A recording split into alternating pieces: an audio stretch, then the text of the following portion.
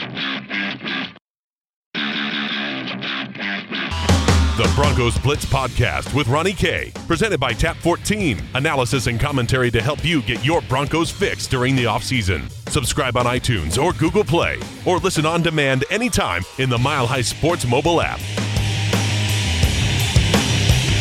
Welcome to the Broncos Blitz podcast. My name is Ronnie Kohrt. You can follow me on Twitter at Ronnie K Radio. That's at RONNIE, the letter K Radio on Twitter. And of course, always at milehighsports.com, and the Broncos Blitz podcast, where you can find archives, are right there at milehighsports.com. Now, today on the podcast, we're going to get into more of this Joe Flacco trade, what it means for Case Keenum and the Broncos moving forward. And of course, it's presented by Bespoke Edge. It's BespokeEdge.com, men's custom clothier. For several years, they've been doing it. And of course, you can check out viral blog posts and videos over there at BespokeEdge.com. A lot of great tips. Strongly encourage you to go check it out. That's BespokeEdge.com.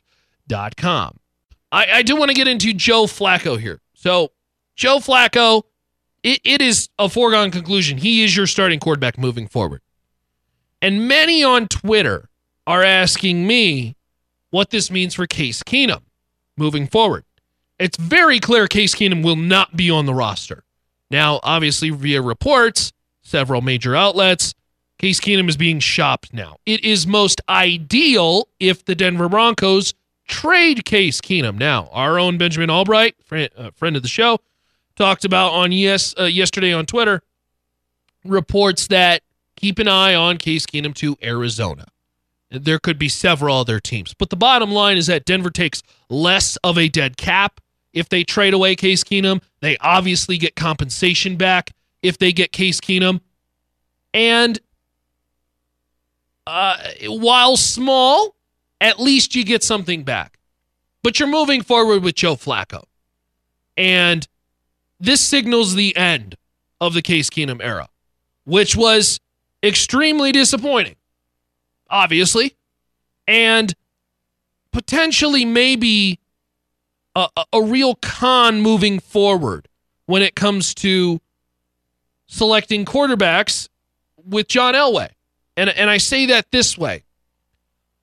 I think when you, in life, in general, are at a standstill between you and somebody else in regards to making a decision of some sorts, whether it's you and a spouse buying a certain car, or maybe it's something as small as going to a simple restaurant on a Friday night, or maybe it's tonight for Valentine's Day. Happy Valentine's Day to the couples out there.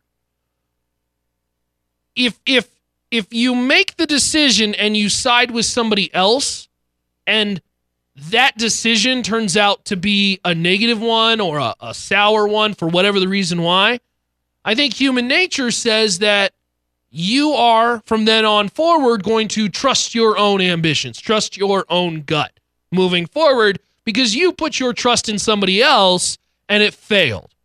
And that's where we're here with the Broncos now, is that John Elway essentially put some trust in Gary Kubiak to select the right guy moving forward. And nobody thought Case Keenum was going to be this light the NFL world on fire. He was not going to put up 40 touchdowns. Nobody thought that. But we didn't think he was going to be as bad as he was either. And I have this sneaky suspicion that's kind of just lingering in the gut, and I got a big gut, don't worry. I just got this little sneaky suspicion that Elway trusted Gary Kubiak so much to the realm that he would go out of his comfort zone, because Case Keenum is not a John Elway guy. Okay? John Elway guy, and you know what a John Elway guy is. He is big. He is tall. He is broad in the shoulders, big in the chest, big arm, fearless, not afraid to throw it into tight windows. He's going to make a lot of mistakes because of it. That's what John Elway was as a quarterback, and that's what John Elway seeks. We've already seen that. Brock Osweiler, Paxton Lynch, his two main guys. Trevor Siemian, that's not what... Trevor Siemian's cerebral. Trevor Siemian is the guy who does your taxes. Trevor Siemian is smart guy, not big, broad athlete guy. And I have this worry that if John Elway looks at the idea of, okay, well, I trusted somebody else to pick the quarterback, and that was a colossal failure. Now I'm going to go back to my instincts and my gut. And I'm not even going to consider anybody else. That may not be the case. He may still, he is obviously going to ask around. But there's a gray area in how much percentage you actually consider somebody else's feedback. It's one thing to say, hey, Logan, what do you think about the radio show? What do you think about the podcast? It's another for us to sit down for 2 hours and hash out inch by inch by inch by inch. That's really diving into it. I worry that Elway was once that sit down and I've been humbled. I need your help. And now that help has failed, it's going back to my thinking again. And we have seen in the past that John Elway's my thinking has not been good. Brock Osweiler, Paxton Lynch.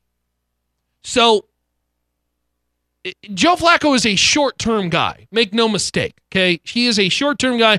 He is not the long-term solution. Joe Flacco knows that. Denver knows that. Denver fans should know that. But we still have this cloud that hangs over Dove Valley, and that cloud being who is the heir to the throne? Who is the next franchise quarterback? And we still run into this discussion of Elway needing to pick the right guy and Elway needing help in doing that.